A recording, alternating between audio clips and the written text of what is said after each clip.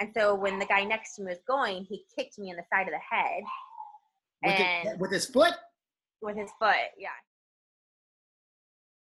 Right. Like got a concussion at Larev, like got kicked in the I head. remember that. Oh, Yeah. I forgot that until you said. What happened in that one again? So there's It was going to be amazing. It was going to be amazing. Hey, I don't know how my body does it, but sometimes it just keeps going. Like, it's amazing how autopilot your body can just keep going. Yeah. There was a part where we're on harness, and we kind of like spin around, and the guy next to me he's very like tall and long, and my partner, I got pulled off of my center a little bit, and so when the guy next to me was going, he kicked me in the side of the head. With his foot? With his foot, yeah. Roundhouse. And you're trying to get like momentum, because the next thing is we go up in the air. Yeah, I know. Yeah, I remember what this is. Yeah. Yeah. So I got kicked in the head, and somehow I kept spinning, like without like throwing up or anything. But yeah, I was out of shows, I think, for 2 or 3 weeks because I had such a bad concussion. My favorite thing was I was like, I'm fine. Like, like I don't have a concussion. And they're like, okay, go ahead and stand right here. And one of the tests is to close your eyes and march in place. So I'm like, okay. So I close my eyes, I marched in place, and I'm like, I got this. And I had traveled like a few feet and turned directions. So, meaning obviously I had a concussion. My head was like all over the place because I didn't know this happens. Yeah. I thought I was staying in the same place, and I thought I was like, I'm killing this. I'm doing so good. And then I was like, way off. They're like, nope, you're out of shows. Okay. Wow. I didn't realize that. Yeah. I've never had a concussion, so I don't really know. But I mean, there's a lot of dangers that goes on with cirque performers, man. I was thinking about, though, when you were talking about Ringling and all the firsts that went on in that show. I can remember when, I was there. I had been with Disney, so I was on a touring production show for a few years. So I had that experience, but Ringling was like a different beast. And Kenneth said to me, and at the time, I didn't really understand what he meant. Now I do clearly. But at the time, what he said to me was, after you do Ringling, you'll be able to do anything. And I thought like, oh, wow, I'll be able to, I'm going to be famous. And that's not what he meant. What he meant was you will never be intimidated by any other show, because guess what? There really isn't a bigger show. And, and it's true. It's like, I'm on a float and there's thousands of people and there's pyro going off and there's horses and then the elephants are there and then there's people on bungees and there's confetti launching and there's just like so much going on. And he goes, and you have to stand there and you still have to have people want to watch you. And he goes, because that was my role. And it was just a really interesting, and I loved that experience on that end of it. But I remember in rehearsal, so we were in Tampa, I was the ringmaster. I was that guy.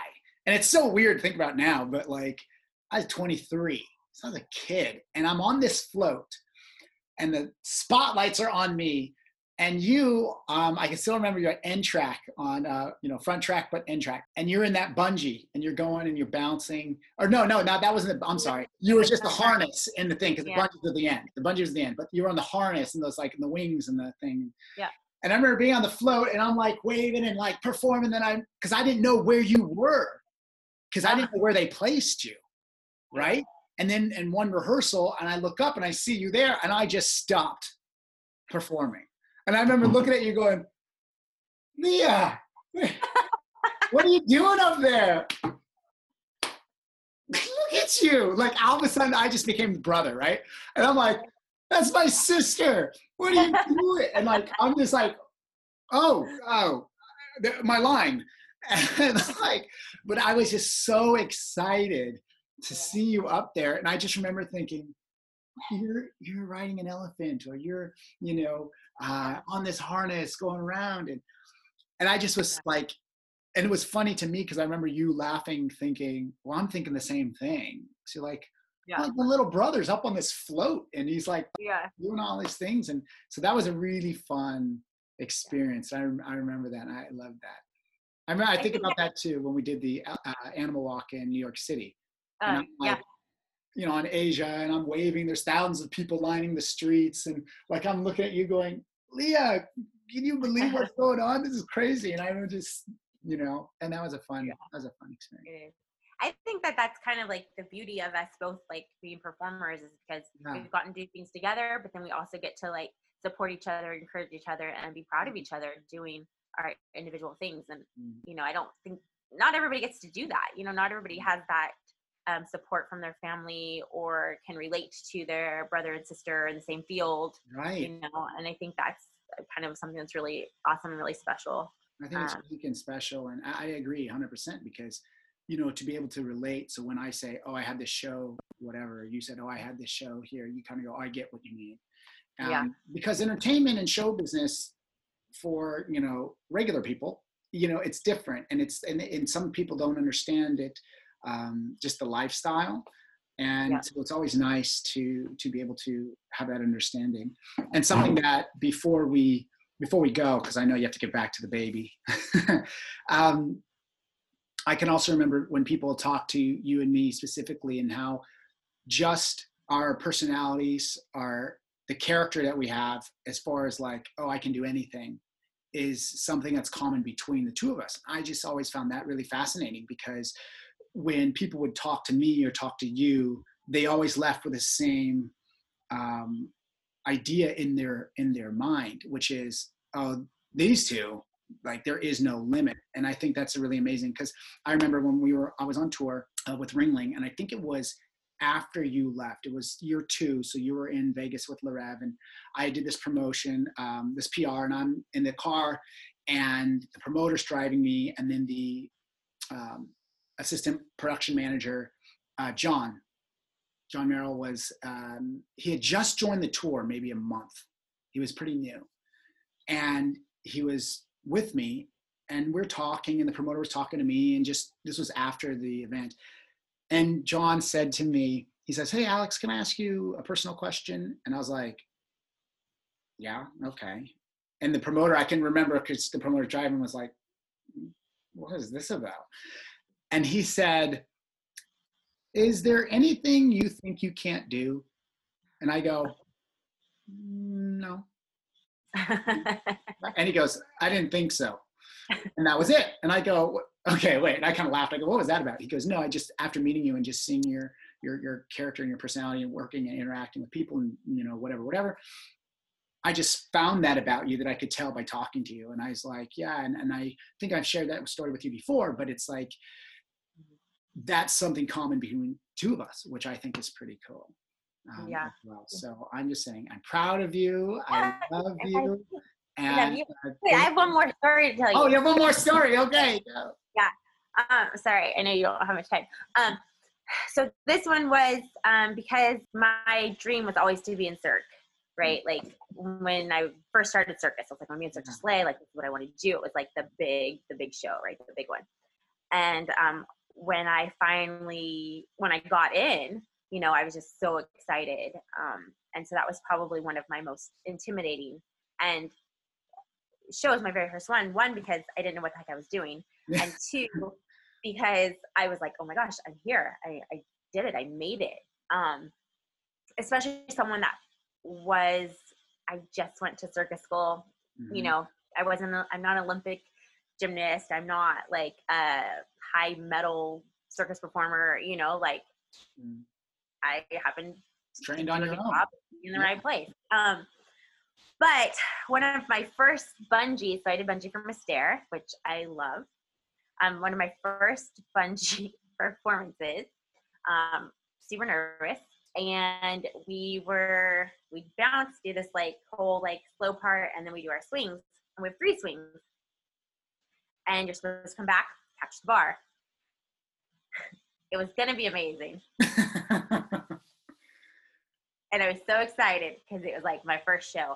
I missed every single catch. And one, I was like super embarrassed. And like and in my head, I'm like, oh my gosh, I'm going to get fired. Like I made it here. Like I finally did it and I totally screwed up. I missed every single catch. And there was one where it took me forever to get back to the bar, and I was bouncing and bouncing and bouncing. And I remember you telling me about this, actually. Everybody's sitting on their trapeze, like looking at me, bouncing. I finally catch, and someone in the audience goes, the whole show is waiting for you.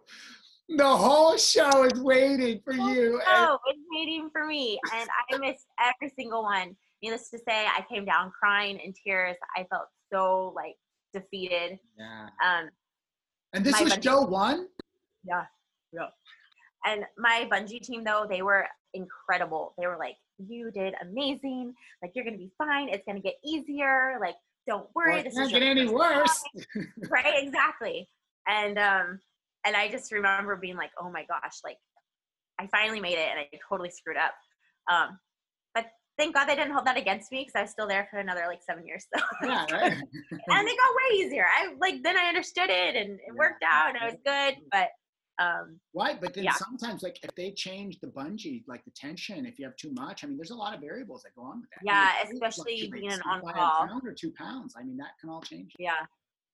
So, and being on call, I was probably nervous a lot going in, because I didn't always get to practice or have like a training beforehand. Right. But it was still something, and that's still like a highlight, because I wanted to be in Cirque for so long. Yeah. And luckily they didn't like hold that against me. So they didn't fire you, and there we go. Yeah, like they're like, okay, it was your first time. We'll give you another time, and then I was good. So I think it was a lot of nerves too. Yeah, for sure, absolutely. Yeah.